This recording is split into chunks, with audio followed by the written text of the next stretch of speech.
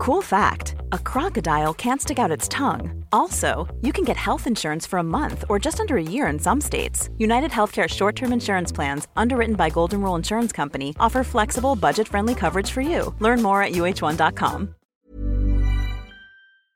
Happy birthday, Desi. Oh, hi. That's how we're starting the show today. Yes, thank you so much. It's the birthday edition. It's late, but you know, I had a stressful travel week. Desi, it's the holidays. It's the holidays. So look, not every podcast is producing content right now. So we have been producing content this week. Right.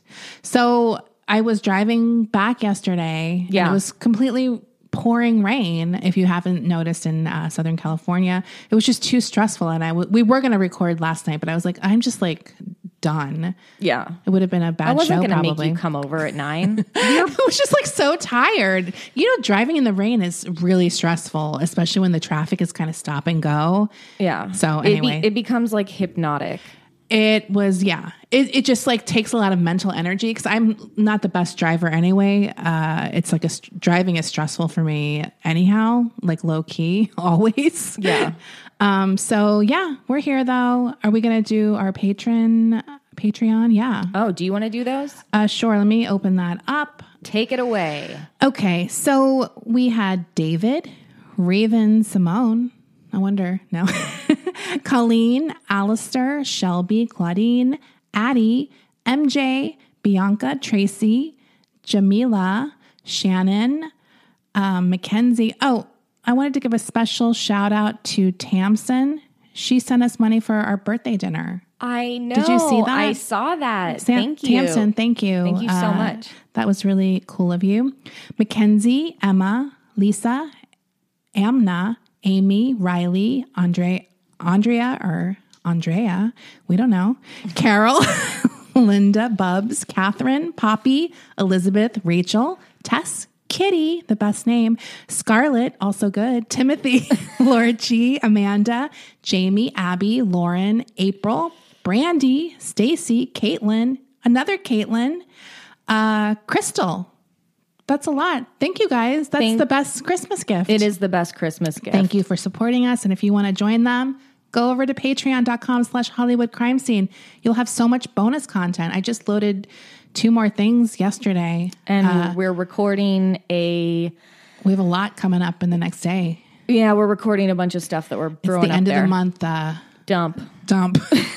We finally get our acts together. We give you more content. We put content up there every week, but at the end of the month, we have some extras. We have extra content we always put up. Yeah. Okay. So now that we're finished with Rachel's epic 4-part series on Titanic, the historical story of it all, we're going to talk about 1997, James Cameron's Titanic. Can't wait. Released in December.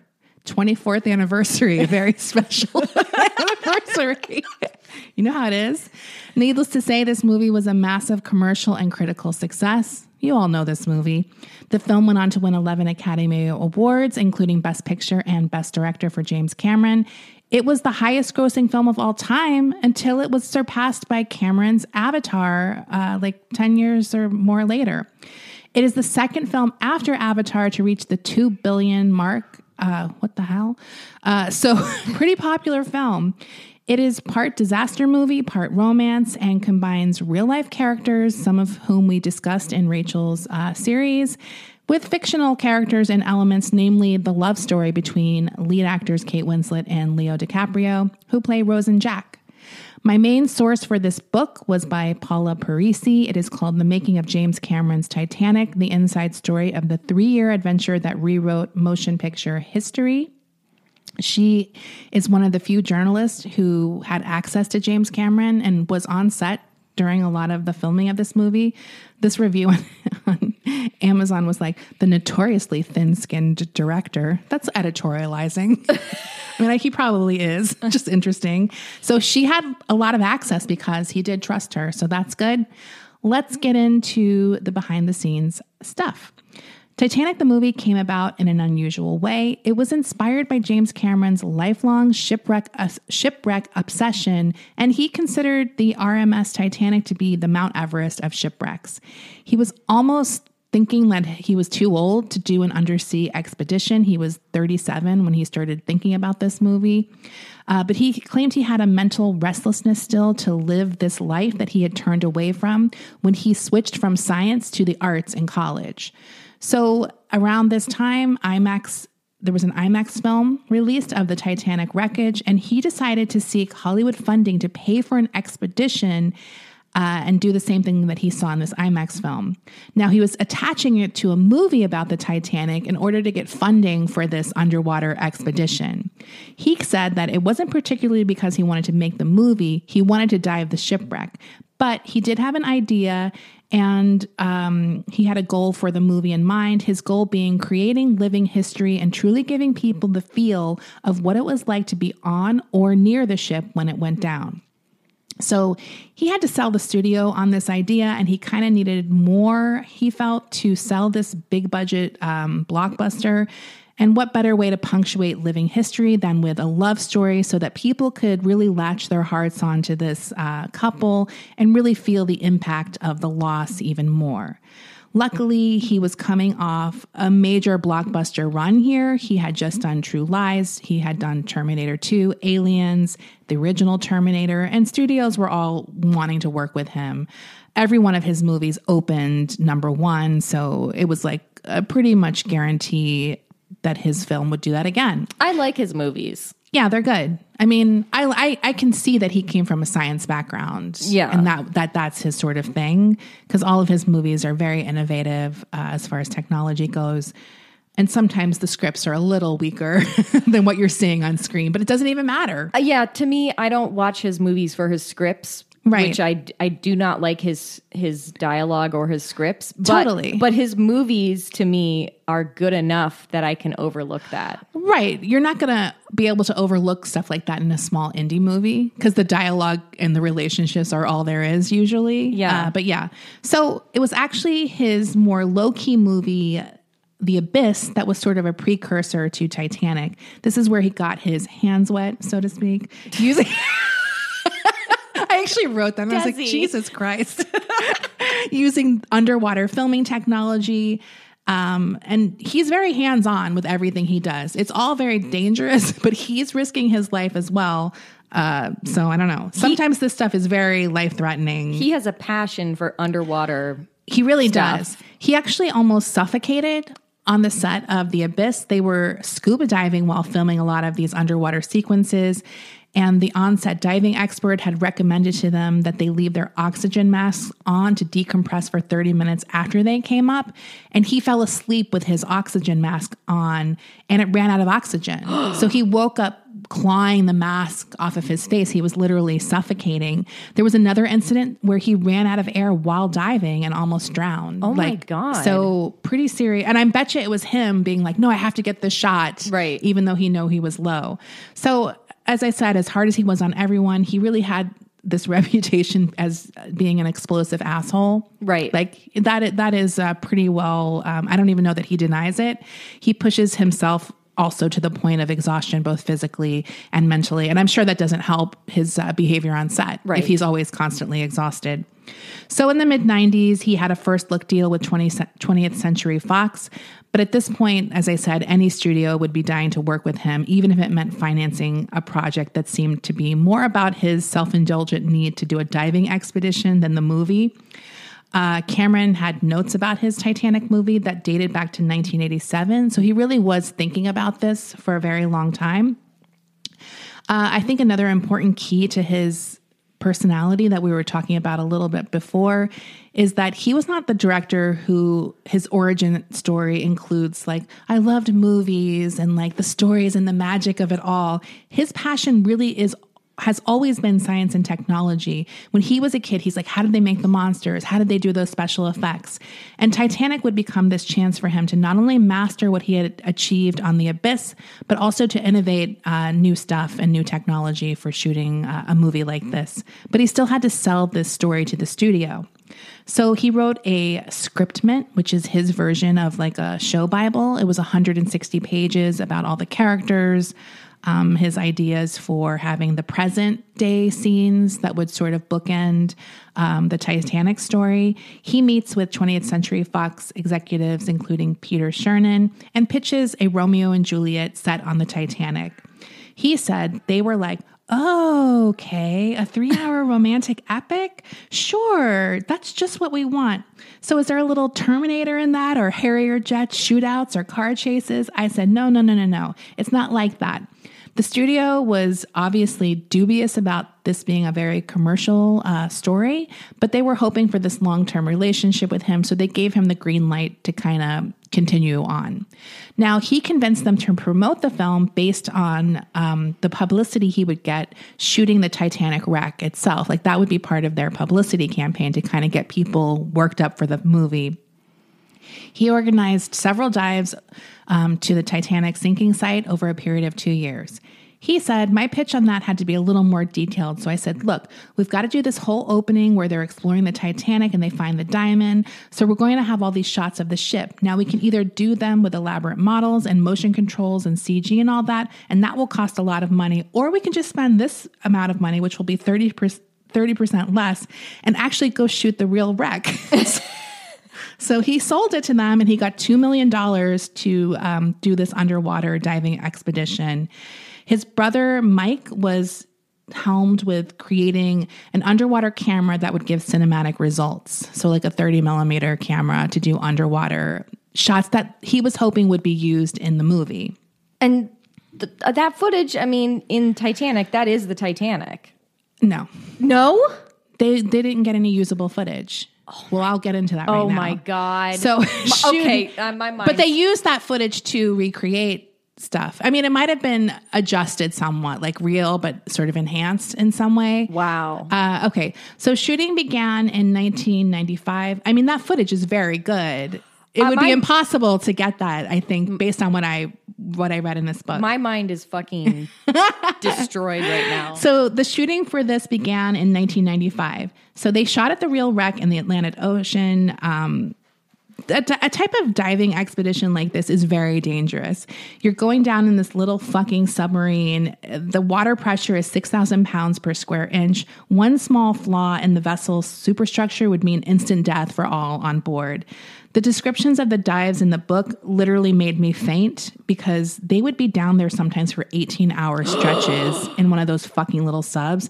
These mini subs were described as having the personal space of being like in a really tight phone booth. No. So that's what each person had around them, like that amount of space. They're obviously not standing. I could never do this.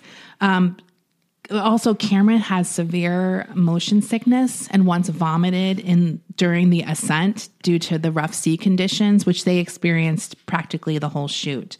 The conditions were just really rough. They were off the Grand Banks of Newfoundland, which is also known as Hurricane Alley.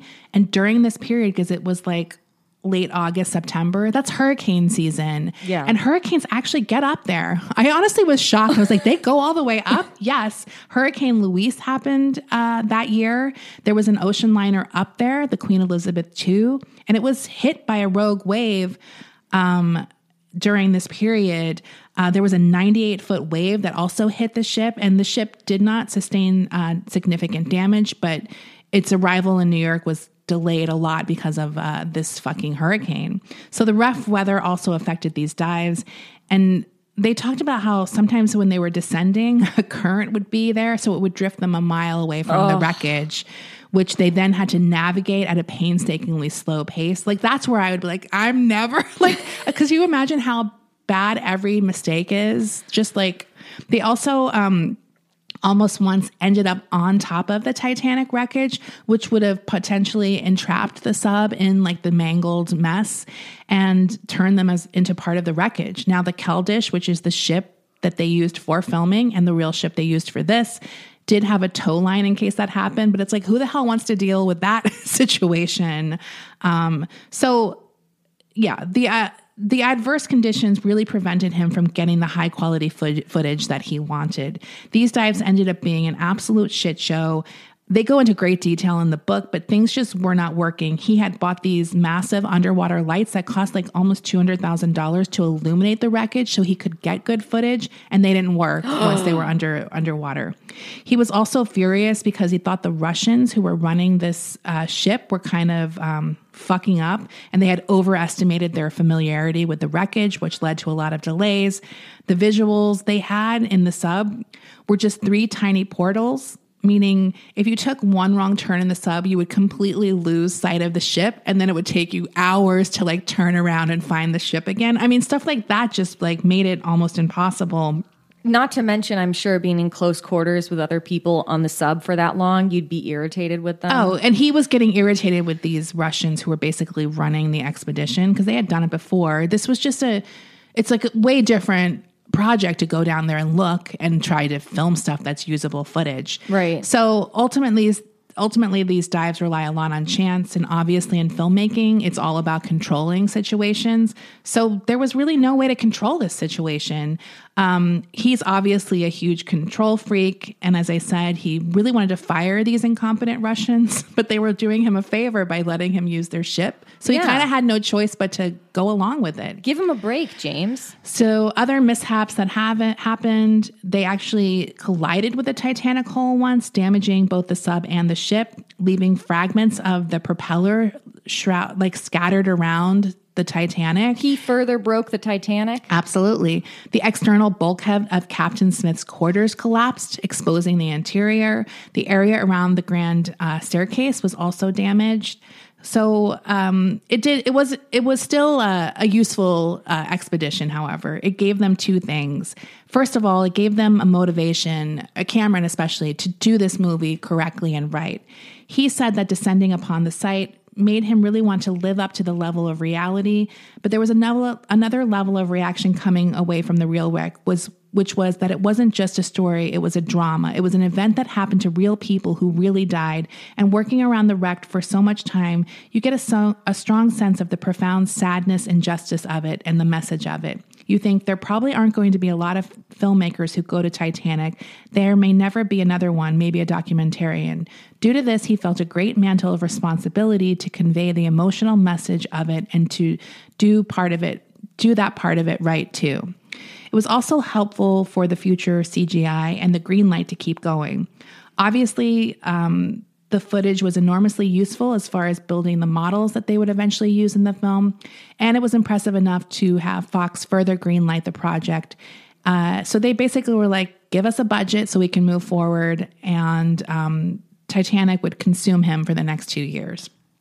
So after they get these underwater shots, he begins writing the screenplay. Up to that point, they just had that book. He wanted to honor the people who died, as I mentioned earlier, so he spent 6 months researching all of the Titanic's crew and passengers. He said, I read everything I could. I created an extremely detailed timeline of the ship's few days and a very detailed timeline of the last nights of its life. I worked within that to write the script. I got some historical experts to analyze what I'd written and commented on it, and I adjusted it. He paid meticulous attention to detail. Initially, the script included a scene depicting the Californians' role in Titanic's demise, though that will get cut later, and I will get into that later. From the beginning of the shoot, he had a very clear picture of what happened on the ship that night. He had a library filled with one whole wall of writing, of his writing office with Titanic stuff. So he really set the bar high, and he wanted to elevate the movie from what had previously been done. And he really wanted to have this be the definitive visualization of this moment in history, and it would be like you went back in a time machine and shot it for real. I think it's really incredible. He did a remarkable job with that. Yeah. So Cameron obviously was influenced by the 1958 production, A Night to Remember. He had seen it as a kid. He liberally copies some dialogue and scenes from that film, including the party of the passengers in the steerage and the musicians playing on the deck during the sinking of the ship. He had an interesting theory about the Titanic, thinking that the captain could have loaded everyone onto the iceberg. Wait, James Cameron? Yes. Had this Is theory? that possible? Because I was like, that sounds like something I would think when I'm high. Yeah. Like, why not just put them on the iceberg? Like, it's big enough. Because in the film, doesn't really look like there's any space. It's not like flat. Do you know what I mean? It's like, very I guess she could hang on or something. It seemed very craggy. Yeah. And they had passed it too. Yeah. I mean, I have guess they could have rowed the lifeboats to the iceberg. And like brought people. I have no idea. Anyway, I thought that was really funny because it did seem like me being dumb. Like, what? Why not put them on the iceberg with the polar bears? So he also, the character of Brock Lovett, who is played by Bill Paxton, he's like the treasure hunter in the movie. He represented those who never connected with the human element of the tragedy. There's the blossoming romance of Jack and Rose I mentioned. So he was like, that's going to be the engaging part of the story.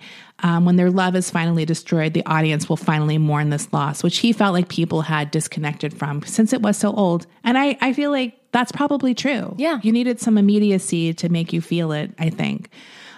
He said, all of my films are love stories, but in Titanic, I finally got the balance right. It's not a disaster film. It's a love story with a fastidious overlay of real history.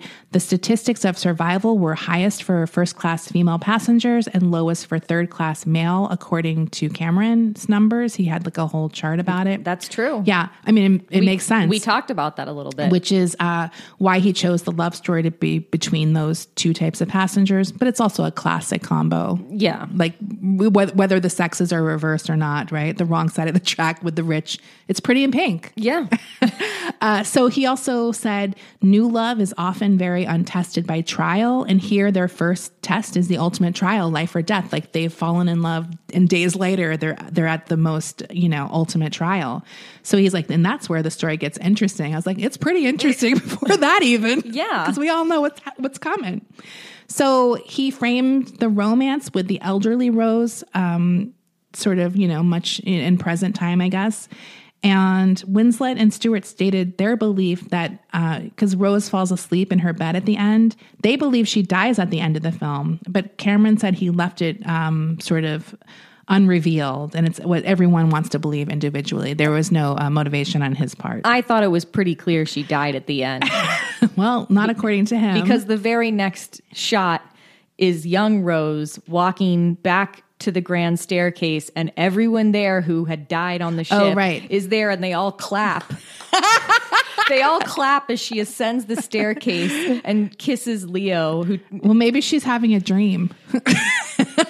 The funniest part about that is that it totally it implies that when Rose Dawson goes to heaven, or Rose Calvert is her name, becomes later on, that she totally disregards the majority of her life. The majority of her life, and it's relegated to this singular person, this Jack Dawson. Right. Like, that's her idea of heaven. It's just funny. It's kind of like when Gene Wilder died and everyone's like, he's back with Gilda. And it's like, well, he's been married for 30 years to another woman. Like, it's kind of disrespectful. Totally. Anyway, so obviously he gets the script down. Next up is casting. So initially for the role of Rose, he looked at Gwyneth Paltrow, Winona Ryder, Claire Danes, Gabrielle Anwar, Reese Witherspoon. They were all considered for the role. They all turned it down.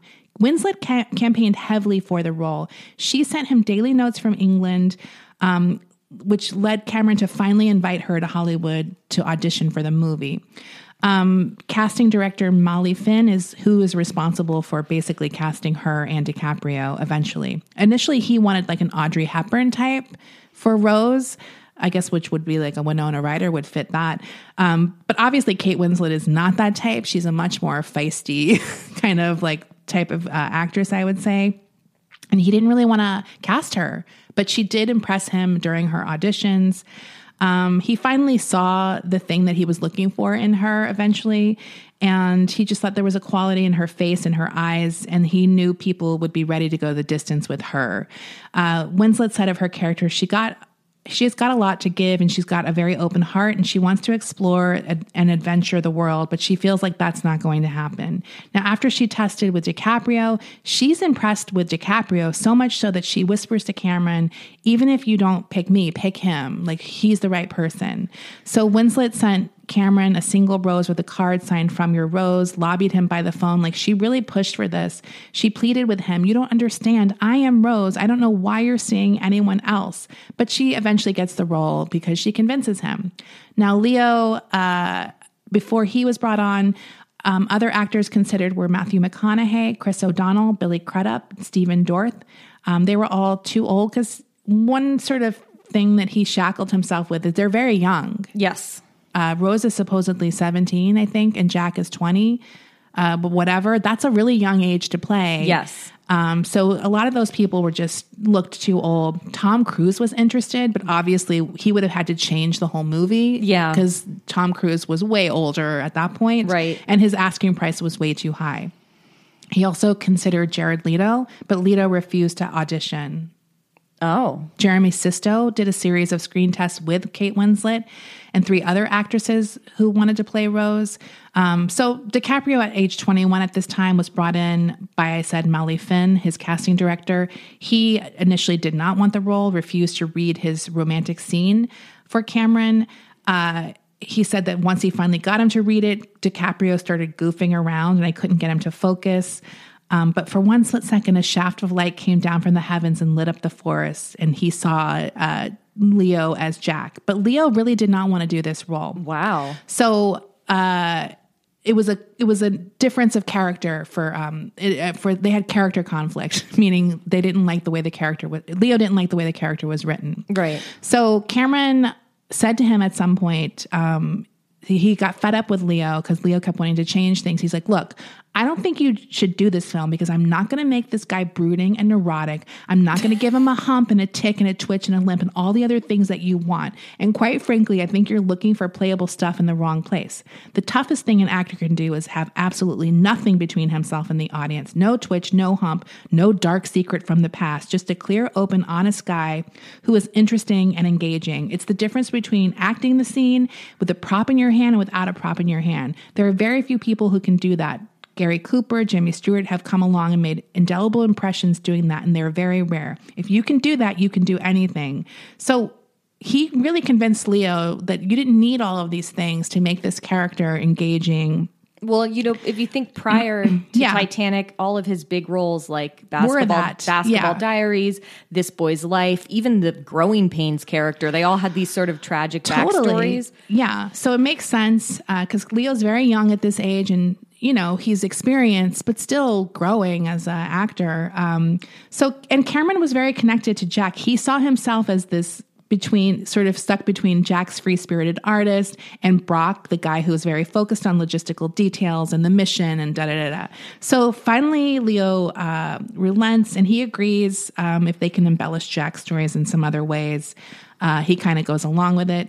Now, Cameron really took a chance on DiCaprio at this time. He had to convince the studio because DiCaprio was not DiCaprio at this time. No. He's filming Romeo and Juliet still. That has not come out, and that really pushes him into sort of like a heartthrob, like big-time actor. But the studio starts seeing the dailies from Romeo and Juliet, and they're like, okay, yeah. Now, unfortunately, this weight actually made them have to pay more for DiCaprio because his agents were like, well, he's going to be the next big thing. So they ended up having to like double his salary to like 2.5, which was still a deal. So he signs on officially in June of 96. Now, another interesting fact was there are some bodies buried in Nova Scotia that were victims on the Titanic. And after filming, they found that one of them was Jay Dawson. So there is a tombstone in that area with Jay Dawson. His name is Joseph Dawson. He was in the engine room. So that was something they found out after the film was made, which is crazy. Some other parts, Billy Zane obviously plays the villain, I guess you could say, one of the villains. Cal Hockley. God, he's despicable. I forgot how. Also, I was like, what's his valet's deal? Like, why is he so despicable? Like.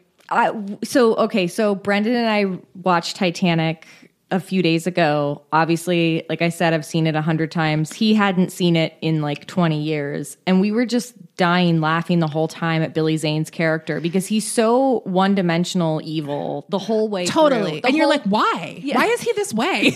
I need some backstory here. Like, why is he so despicable? Like the scene where he's shooting at them with the gun. I was like, wait, I completely forgot about the scene. It's crazy. Well, it's like they're going to die. They're on the fucking Titanic. But he's like, no, he had to do it. Right. I mean, okay. Also, when he took the baby to get on I mean, it's just like he is so villainous. Right. So other people considered were Matthew McConaughey and Rob Lowe. To play Cal. Yeah. Oh. I think Rob Lowe would have been good too. Rob Lowe over Matthew McConaughey. Absolutely. Now, another interesting thing is, like I said, he was not spending money on actors. This is not where he wanted only cheap actors because his budget was for other things. Right. The only thing that he was willing to pay for was Kathy Bates. Right. Well, so look. Yeah. You look at a picture of Kathy Bates and then you look at the real Margaret Brown. Yeah. And the similarities. Well, not only does she look like her, but Kathy Bates is one of the best actresses. She's great in everything she's in. She's always the best part of anything. Even if it's a bad thing, I'm like, she's still good though. Always. Like it's always. So yeah, he actually supplemented the salary the studio was willing to give her with $150,000 of his own money to pay her. That's how bad. So he put his money where his mouth is. He wanted Kathy Bates, and I think it paid off. Now, the thing with Gloria Stewart, he was looking for an actress from the golden age of the 30s and 40s. He had no idea who she was. Oh. They were also considering Fay Wray for the role. But he said she was so lucid and so into it that's why they eventually went with her. And she's great. Yeah.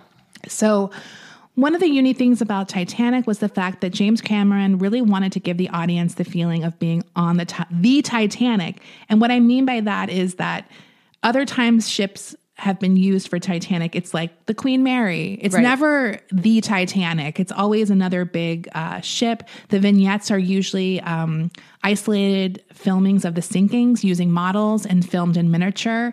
It's never like the ship you've seen the whole movie sinking, which is what it is in the Titanic. And he wanted it to really look like the ship through and through, not just on the exterior. He commented on the movie A Night to Remember, which he thought did a good job with the dining saloon. And that was sort of where they put all their effort, but everything else was like rich ship stuff, not specific to the Titanic. So the accuracy of the ship's decor and layout, as well as the massive models, were the number one priority for him on pre-production. He wanted this to be the Titanic, down to plates having white star line stamped on them, like the exact china. So yeah, a tad massive part of the budget was these sets and attention to detail. So we'll get more into the budget after a break. Okay. Quality sleep is essential. That's why the Sleep Number Smart Bed is designed for your ever-evolving sleep needs. Need a bed that's firmer or softer on either side? Helps you sleep at a comfortable temperature? Sleep Number Smart Beds let you individualize your comfort so you sleep better together. J.D. Power ranks Sleep Number number 1 in customer satisfaction with mattresses purchased in-store. And now, save 50% on the Sleep Number Limited Edition Smart Bed for a limited time. For J.D. Power 2023 award information, visit jdpower.com/awards. Only at a Sleep Number store or sleepnumber.com. Rakuten's Big Give Week is back with 15% cash back. It's a festival of savings with big cash back at hundreds of stores. Don't miss headliners like Canon, Fenty Beauty, and Dyson. I can't wait to shop for all of my summer fashion and beauty needs, and will definitely be checking out Ulta and Adidas. Rakuten really is the best way to shop. You can really save by stacking cashback on top of other deals, and during Big Give Week, the cashback is bigger than ever. It's the time to shop for everything you need for spring and summer, like clothing, outdoor gear, and travel. Membership is free, and it's all happening May 6th to May 13th. Join today for free and get an extra 10% cashback boost on top of Big Give Week cashback rates. Go to Rakuten.com or download the Rakuten app today. That's Rakuten. Shoppers get it. Rakuten is the shopping platform to save while shopping. I'm the queen of starting a free trial offer and forgetting to cancel it, oftentimes being charged for months for something I'm not even using. If I asked you how many subscriptions you have, would you be able to list all of them and how much you're paying? If you would have asked me this question before I started using Rocket Money, I would have said yes, but let me tell you, I would have been so wrong. I can't believe how many I had and all the money I was wasting. With Rocket Money, I can see all of my subscriptions in one place, and if I see something I don't want, I can cancel it with a tap. I never have to get on the phone with customer service. They'll even try to get you a refund for the last couple of months of wasted money and negotiate to lower your bills for you by up to 20%. All you have to do is take a picture of your bill, and Rocket Money takes care of the rest. Rocket Money is a personal finance app that finds and cancels your unwanted subscriptions, monitors your spending, and helps lower your bills. Rocket Money has over 5 million users and has helped save its members an average of $720 a year with over 500 million in canceled subscriptions. It's definitely saved me money, and now I can use that money to waste on things I do want. So stop wasting money on things you don't use. Cancel your unwanted subscriptions by going to rocketmoney.com/Hollywood crime scene. That's rocketmoney.com/Hollywood crime scene. So concerns about the budget were already swirling like crazy. Cameron initially sent in a $125 million budget. Fox asked him to get it under 110. They also had another caveat for him. They wanted the movie to be done for a July 4th, 1997 release. That would be their big summer blockbuster release. Cameron agreed, even though he knew he would not be able to get it done in time, just to get the money spigot turned on. He's like, there's no turning back now. Sure, I'll get it to you by then. Right. Harland and Wolff, the RMS Titanic's builders, opened their private archives to James Cameron, sharing blueprints that were thought to be lost. For the ship's interior, production designer Peter Lamont's team looked for artifacts from the era. The newness of the ship meant every prop had to be made from scratch because that stuff was created for the Titanic, a lot of those elements. The film was officially greenlit May 28th by Fox, and they immediately had acquired 40 acres of waterfront south of Playa de Rosarita in Mexico to begin building a studio, which happened on May 31st, just days after they got the green light. So they're filming in Mexico. Well, they'll film in two places. The majority of the Titanic stuff is Mexico, and all the modern day scenes are in Nova Scotia. Right. So they're also building a Horizon tank of 17 million gallons. This is for the exterior of the reconstructed ship, providing 270 degrees of ocean view. The ship was built to full scale, but Lamont removed redundant sections on the superstructure and forward well deck for the ship to fit in the tank. So they did those remaining sections with digital models. So they built a ship. Yes. The lifeboats and funnels were shrunken by 10% to make room in this tank. So the boat deck and A deck were working sets, but the rest of the ship was just steel plating. So not all the ship was it wasn't a ship full and full. It was empty behind a lot of the exterior. Mm-hmm. Within was a 50-foot lifting platform for the ship to tilt during the sinking sequences. And towering above was a 162-foot tall tower crane on 600 feet of rail track, acting as a combined construction lighting and camera platform. Wow. So that was up high. Now, the sets representing the interior rooms of the Titanic were reproduced exactly as originally built using photographs and plans from the Titanic builders. The grand staircase, which is obviously featured prominently in the movie, was recreated to a high standard of authenticity, but was widened 30% compared to the original and also reinforced with steel girders. Craftsmen from Mexico and Britain sculpted all the paneling and plaster work on the Titanic. The walls, there's a lot of detailed paneling. The carpentry, upholstery, individual pieces of furniture, light fixtures, chairs, cutlery, crockery, all had the white star line crest on each piece.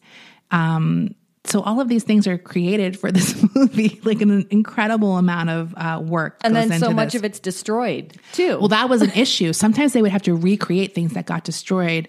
But this is a movie where sometimes it's we have one chance at this shot. Right. Because we're not going to redo the skylight crashing down or whatever, like that would be impossible. And as I mentioned earlier, he was working with historians. He had 2 on set to authenticate every historical detail. So principal photography began in July of 1996, and that was in Nova Scotia. They were filming the modern-day expedition scenes above the Keldysh, which is the ship he did the expedition on. Now, it's during this shoot that the infamous chowder incident happens on August 8th, 1996, their last scheduled day of shooting in Halifax. They broke for lunch at like 12 a.m. I mean, that's what their days are. Right. Like lunch comes at 12 a.m. So the precise nature of the chowder has been lost to time. We don't really know what it was. Cameron says that his memory, it was a mussel chowder. Bill Paxton said that he thought it was a clam chowder. The Halifax police report said that it was a lobster chowder. But whatever it was, Susie Amos, the actress who is in these scenes and Cameron's future wife, is one of the few people who didn't eat it that day. Cameron says that he has placed her high on his list of suspects as a result. Just a joke. That's Rose's granddaughter. Yes. Yes. So he gets married to Linda Hamilton during the Titanic, during this shoot in Halifax. Oh. They get married, but he's already started an affair, I think, with Susie Amos. So this is not in the book, right? Any of this stuff, but yeah. That is in the book that he gets married to Linda Hamilton during this period. Now, Louis Abernathy is a friend of Cameron's. He had a small role in the film. He gives us the scoop in the book. He had been eating at his hotel since the catering they had was really bad. It was like a small town. There wasn't really someone who could handle a large shoot like this, but they did what they could. So he didn't want to eat the chowder. He didn't eat anything. So he ate at his hotel. He comes to Cameron the next day and sees that Cameron is suffering what appears to be an upset stomach. He then goes on to set, and according to the book, he was wandering around and he's like, why is no one here? Hello, nothing. Enters the cafeteria. He's hit with a wall of suffering, not unlike that of Scarlett O'Hara in the infirmary scene of Gone with the Wind. 85 people rolling around, completely out of it. He heard some of them talking about seeing streaks and psychedelics. That's when it hit me. Food poisoning. We're going to be knee deep in vomit soon. Really bad seafood can make you hallucinate a little bit, and this caterer was big on clams. At this point, he sees Cameron being wheeled out to a van. Abernathy follows them to the parking lot where they load Cameron into the van. I say, Jim, where are you going? He turned around and I was shocked at the way he looked. In the 15 minutes since I'd seen him sitting in the chair, he had completely deteriorated. One eye, and this is where life imitates art, one eye was completely red, just like the Terminator eye. A pupil, no iris, beet red. The other eye looked like he'd been sniffing glue since he was 4. When you see someone like that has changed that dramatically in a short time, you think the next stop is death. I'm looking at him going, Jim, are you okay? He says in a slurred voice, fucking caterer poisoned me. They're taking me to the hospital. And I'm like, Jim, is there anything I can do for you? And I'm thinking he's like, call an organ donor bank, next of kin, etc. Who do you want me to call in your last hours? And he puts on a big old grin and he says, finish the movie. You know what to do. He said it in such a clear tone and he sounded so happy. I said, now I know you're fucked up. Take him away. And he went willingly with them. Now, some people were laughing. Some people were crying. Some people were throwing up, according to Bill Paxton, who gave an interview about it in 1996. One minute I felt okay. The next minute I felt so goddamn anxious I wanted to breathe in a paper bag. Cameron was feeling the same way. Cameron remembers a Russian-Canadian PA who was working as a translator, summing it up succinctly. I feel toxic and beside myself. The chaotic scene at the hospital makes for one of history's best drug stories, even if the affected crew members don't remember what happened during the time. According to a set painter named Marilyn McAvoy, eventually we all got put in the cubicles with the curtains around us, but no one wanted to stay in their cubicles. Everyone was out in the aisles jumping into other people's cubicles. People had a lot of energy. Some were in wheelchairs flying down the hallways. I mean, everyone was high. Cameron, who says he was stabbed in the face with a pen by a crew member, I'm sitting there bleeding and laughing, watching helplessly as his crew fell apart. People are moaning and crying, wailing, collapsed on tables and gurnings. Then the director of photography, Caleb Deschanel, is leading a number of crew down the hall in a highly vocal conga line. You can't make this stuff up. Paxton also described the conga line because Deschanel says he hasn't ever commented on the situation. I think he gets fired eventually, so he's probably bitter. Paxton ate the chowder. Yes. Now, a police lab report eventually comes back and confirms Abernathy's suspicions at some point. He thinks that the clam chowder was spiked with PCP. The first thing we did was get everybody together in a big room.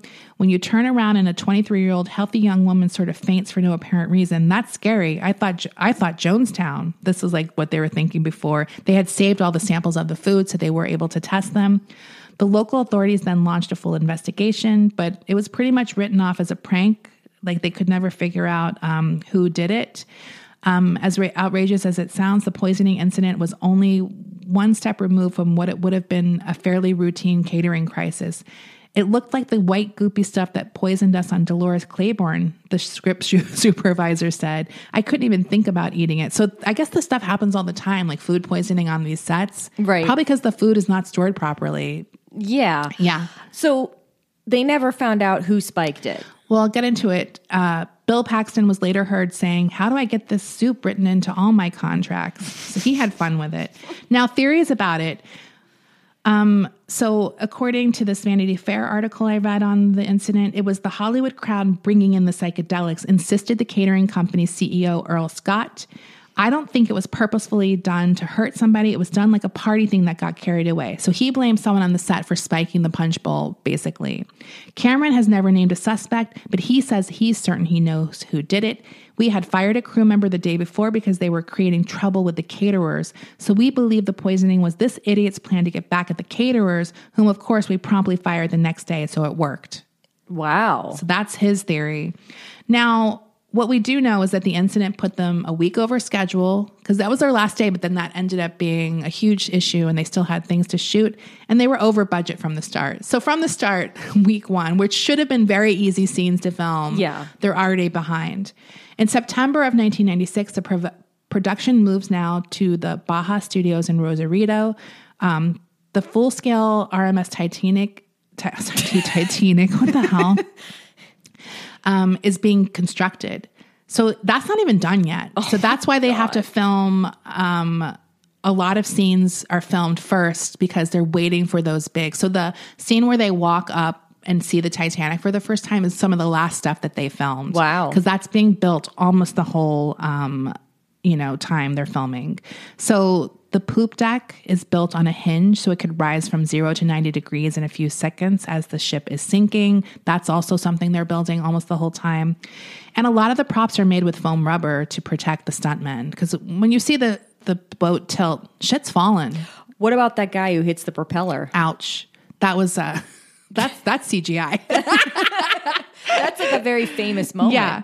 They also had a full-time etiquette coach on set to instruct the cast about how to be an upper-class gentility in 1912. You know who does a good job? Frances Fisher. Oh, she's very uptight. Yeah. So the first scene that gets filmed between Kate Winslet and Leo DiCaprio is the nude scene.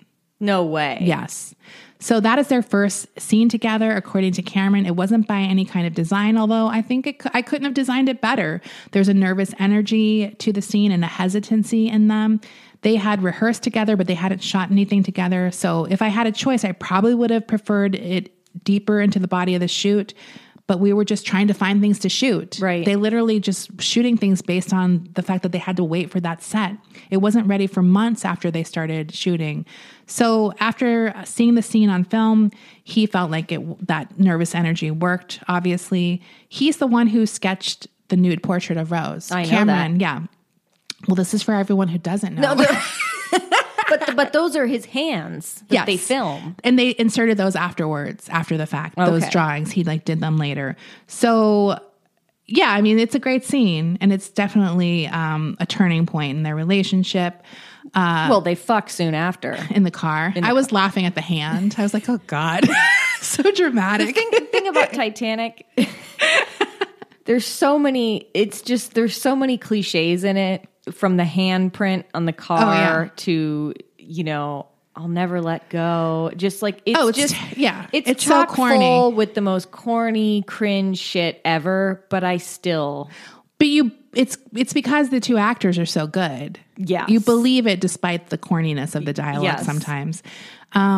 So obviously, although that scene worked well, this shoot was just nonstop hell for a lot of the actors and people involved. He really cemented his reputation as the scariest man in Hollywood, Cameron. He became known as uncompromising, hard-charging perfectionist. He was a 300 decibel screamer. People described him as a modern-day Captain Bligh with his megaphone and walkie-talkie swooping down on people's faces on his 162-foot crane. Can you imagine him coming at you? That's really scary. It's like, get the fuck away. I don't want anybody swooping in on me from a crane. No. That's like super villain shit. Winslet chipped her elbow, a bone in her elbow during filming. I know that sounds painful. She was also scared. Like, she had to spend a lot of time in a 17 million gallon water tank. Like, she was like, I'm going to drown. She also said there was times she was genuinely frightened of Jim. He had a temper. She said, God damn it, he would yell at poor crew members. That's exactly what I didn't want, like that kind of stuff. Right. She said he was nicer to them, but it was hard to see him treat crew members poorly. Of course. Her co-star, Bill Paxton, who had worked with Cameron before, had experience with him. He said there were a lot of people on set. Jim is not one of those guys who has time to win hearts and minds over. He just goes, to that level. The crew felt Cameron had an evil alter ego they called Midge, which is Jim backwards. Obviously, Jim takes the criticism in not a way people probably would want to hear. He's like, filmmaking is war, a great battle between business and aesthetics. Yeah. So that's his deal. Yeah, but there's a lot of really nice directors out there. You can be nice. There's a lot of directors that are very pleasant to Here's work the problem. with. He is a perfectionist and control. So he doesn't delegate things and he gets overwhelmed, I think. Do you know what I mean? Directing is already hard. You have to delegate. He sees Kubrick and Hitchcock, and he's like, they made some of the best movies of all time, and they were total fucking assholes. Well, Kubrick is his hero. Well, so there you go. There you go. There you go. So, like I mentioned before, there is a need for perfectionism in a way because a lot of these scenes cannot be reshot. Yeah. But obviously you can do it in a nice way. The biggest set piece and the most complicated filming sequence is obviously the tilting poop deck, where everything is, people are just falling down, right, like along the deck. This is the action climax of the movie. It's achieved by really sinking half a ship. They had 250 stunt people and extras who were doing this work. That would be augmented by CGI in post, so it would look like more people. But this is really dangerous. Like, the extras and sometimes like the stunt people were sometimes unharnessed. Not all of them are harnessed initially on these first attempts at doing this, and people were literally getting chipped cheekbones, cracked ribs. Eventually everyone is harnessed because it was too risky. It's really scary when you're watching that because it's just like you can see, like, you can't stop yourself. Right.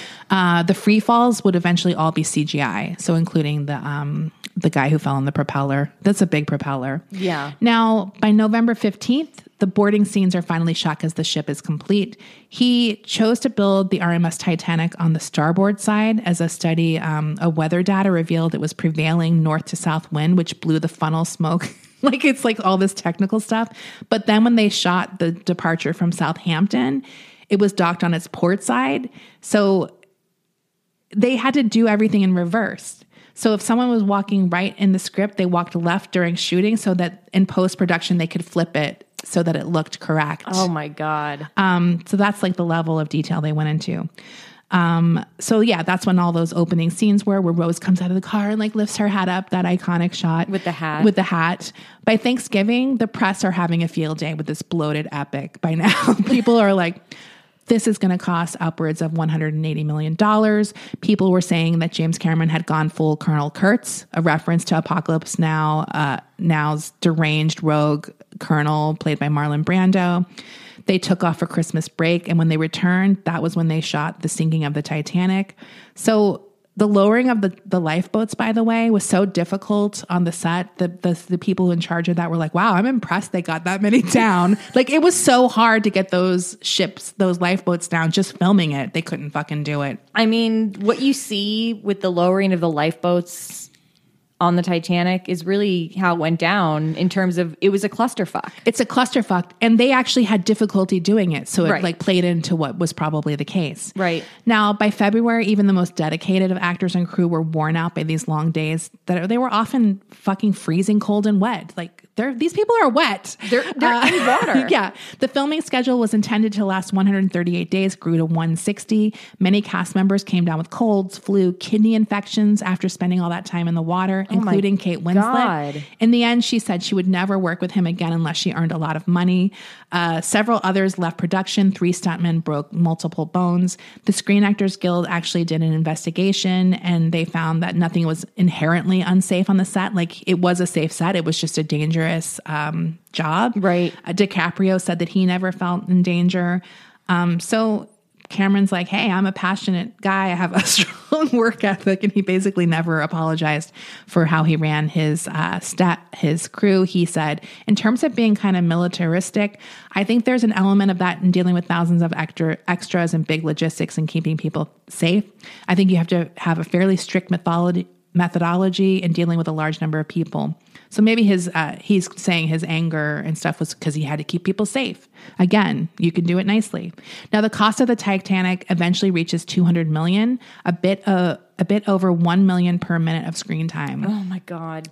One example I thought was interesting of the extravagance of the budget is during the dinner party scene, they're actually eating real beluga caviar. Really? And they did numerous takes, so they kept bringing in beluga caviar for all of these takes. So these people are like pounding real beluga. Like, yeah. Well, that's fun. I guess for the people in the scene, but obviously I'm sure the people looking at the budget every day were like, well, can't you just use a cheaper caviar?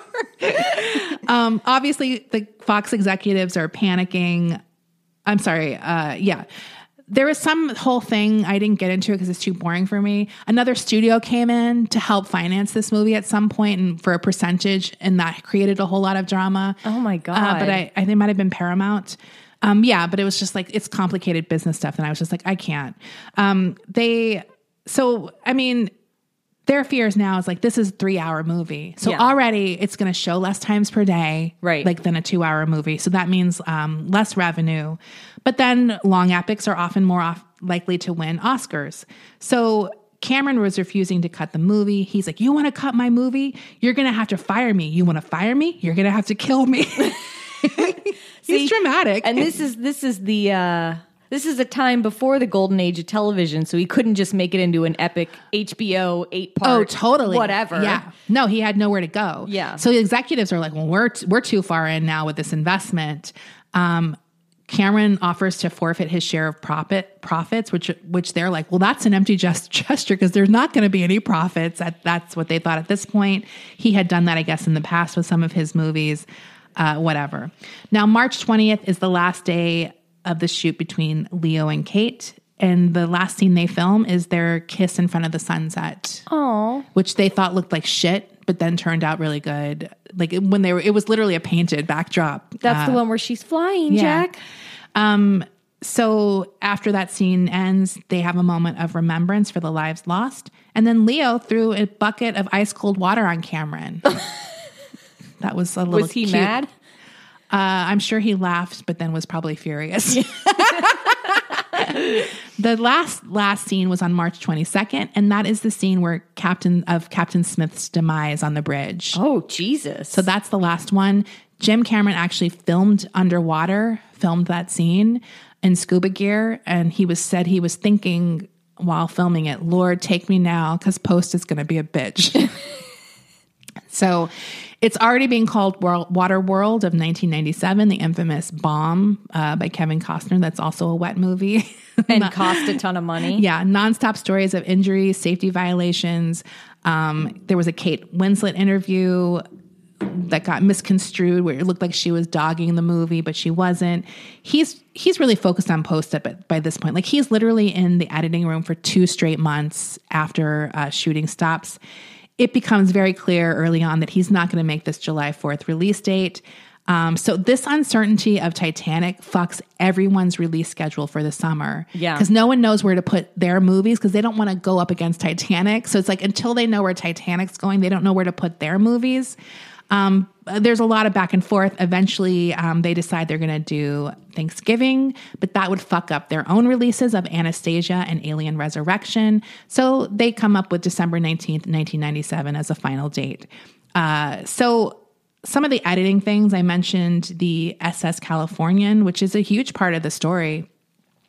He filmed scenes for that. Wow. There's tons of scenes filmed for that.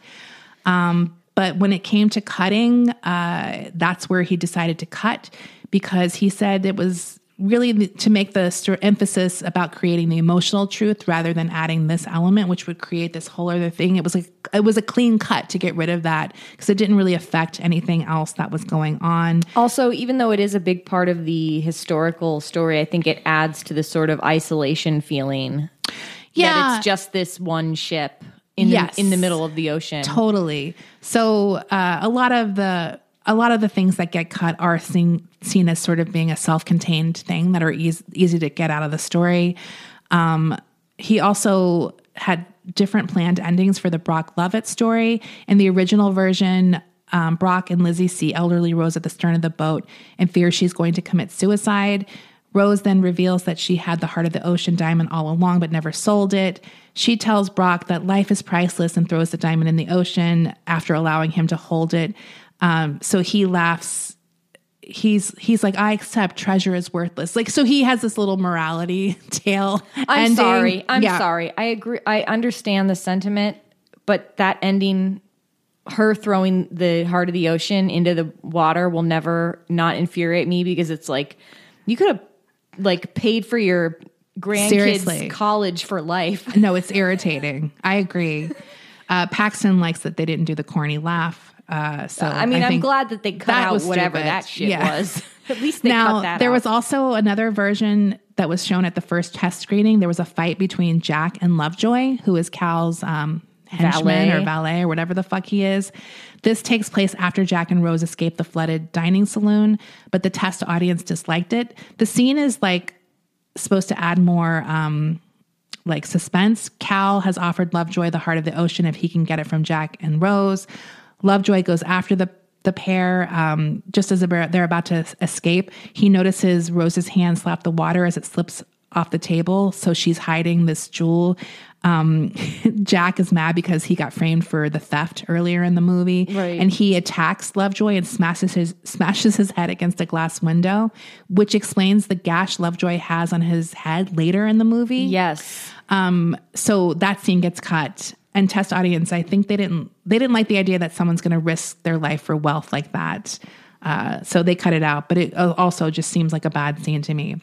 Now, the press is tearing the movie to shreds based on nothing, really. The focus groups were in love with this movie. Literally, like every focus group ended in standing ovations. It had an unprecedented 80% excellent rating. Even Billy Zane's character, Cal, was getting 40% approval, which is unheard of for the villain. Right. But they just liked him in the movie. The sinking was actually the 6th most favorite scene in the movie. Wow. And that's how Cameron knew it would be a hit. Because it's like all of the first top scenes were like the car, the drawing, where she spits in his face. So it's like all of the top scenes were the love story related scenes, right. Rather than the special effects. One of the scenes that almost universally was hated and people thought was very unrealistic was the band playing during the sinking of the Titanic, which is real. Well, guess what? That happened. Yes. So speaking of music, James Cameron listened to Enya the whole time he was writing and conceiving the Titanic. Well, Enya does the score in the movie. She doesn't do the score. Well, she goes, ooh. That's not her. That's not Enya? No, that is an Icelandic singer named, like, I can't remember her name. My mind is getting blown James all Horner, sorts of ways. James Horner composed the score. He had worked with Cameron before. He knew that James Cameron was listening to Enya. So when he had the meeting, he's like, I'm thinking something like Enya. And James is like, I was listening to Enya. And I think he did know, but they had a fight on Aliens. So they were working back together. Yeah. I should have wrote down that singer's name. It's not Enya though. But I know that James Horner did the score, but I always thought that singer was Enya. No, she's a very famous Icelandic singer. I'm sorry to her. Yes. So he also wrote the song My Heart Will Go On with Will Jennings. He wrote that? with another person, yes. Now, Cameron did not want any songs or singing at the end of the film. Wait, James Cameron wrote My Heart Will Go On? No, James Horner. Okay, I'm sorry. That's okay. But honestly, I would believe that James Cameron Seriously, wrote that. he's like, here, this is good. Here's a piece of now, shit. He got Celine Dion to record a demo to persuade James Cameron to do the song. He waited for Cameron to be in a good mood. And Cameron, his feeling on it was like, would you put a song at the end of Schindler's List? Like, which is a good point. Yeah. But I don't feel like it's exactly the same thing. I will say though, however, when I was, the movie came out when I was 11. So when I saw it when I was 11, I do remember the moment that the Celine Dion played as the credits rolled and thinking, this is really corny. Yes, but obviously it's a huge hit. Well, the studios really wanted this hit song to kind of pump up. You know what I mean? And a lot of films do that. Obviously, I wouldn't say I'm in the minority of people who thought it was a shit song, but millions of people loved the song. Yes. And now that's so attached to the movie, it's kind of like whatever. Yeah. I mean, I agree. It's a corny song, but yeah, I mean, who cares? You think of that movie now, you think of that song. Right. The Heart of the Ocean was designed by Asprey and Garrard. It's basically cubic zirconia set in white gold in an Edwardian style. That was a prop they made for the film. They did commission to create an authentic necklace using the original design, and that was platinum set. That's too expensive. Well, it's a 171 carat heart-shaped Ceylon sapphire surrounded by 103 diamonds. The necklace was donated to Sotheby's auction house to benefit a charity that was the Princess Diana Memorial Fund and a Southern California Aid for AIDS Fund. Is that the one that Celine Dion wore to the Oscars? It was sold for $1.4 million under the agreement that Celine would wear it to the Academy Awards that year. So they had that written into the contract.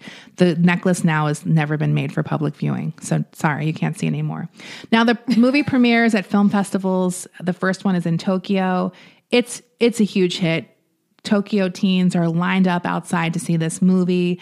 It becomes very clear there's a huge hit on their hands. Industry premieres are also huge. People, notoriously difficult audiences, they're all on their feet cheering. Opening weekend, they bring in $29 million, beating Tomorrow Never Dies, which is impressive because of that 3-hour runtime. Right. They actually did better than other movies.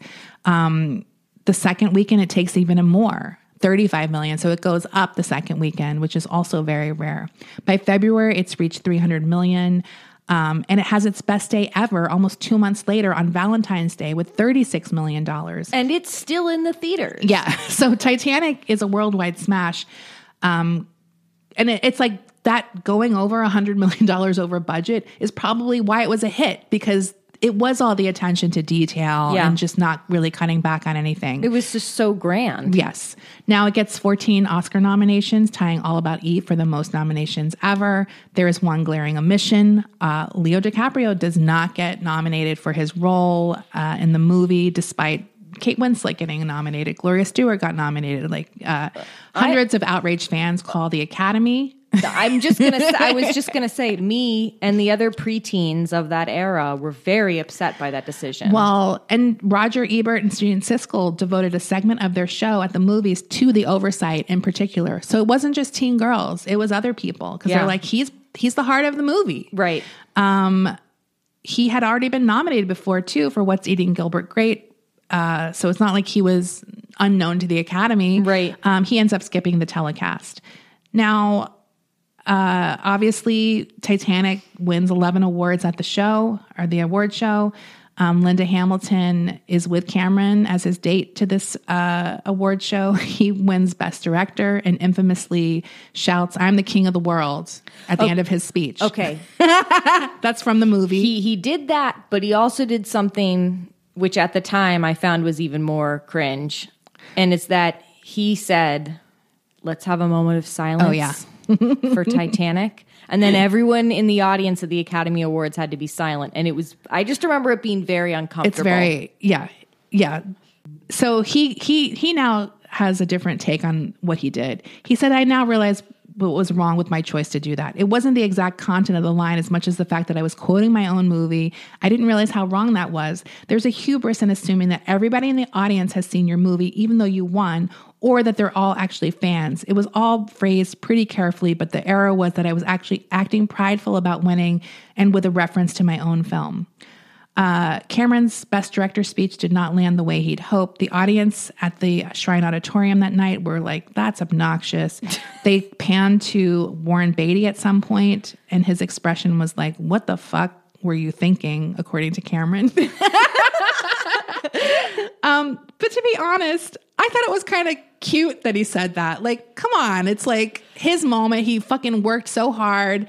Like, maybe it's just because everyone doesn't like him. They don't want him to say that. Yeah. Like, I don't know. Like, I mean, I didn't think it was that bad. It's corny. Here's the thing.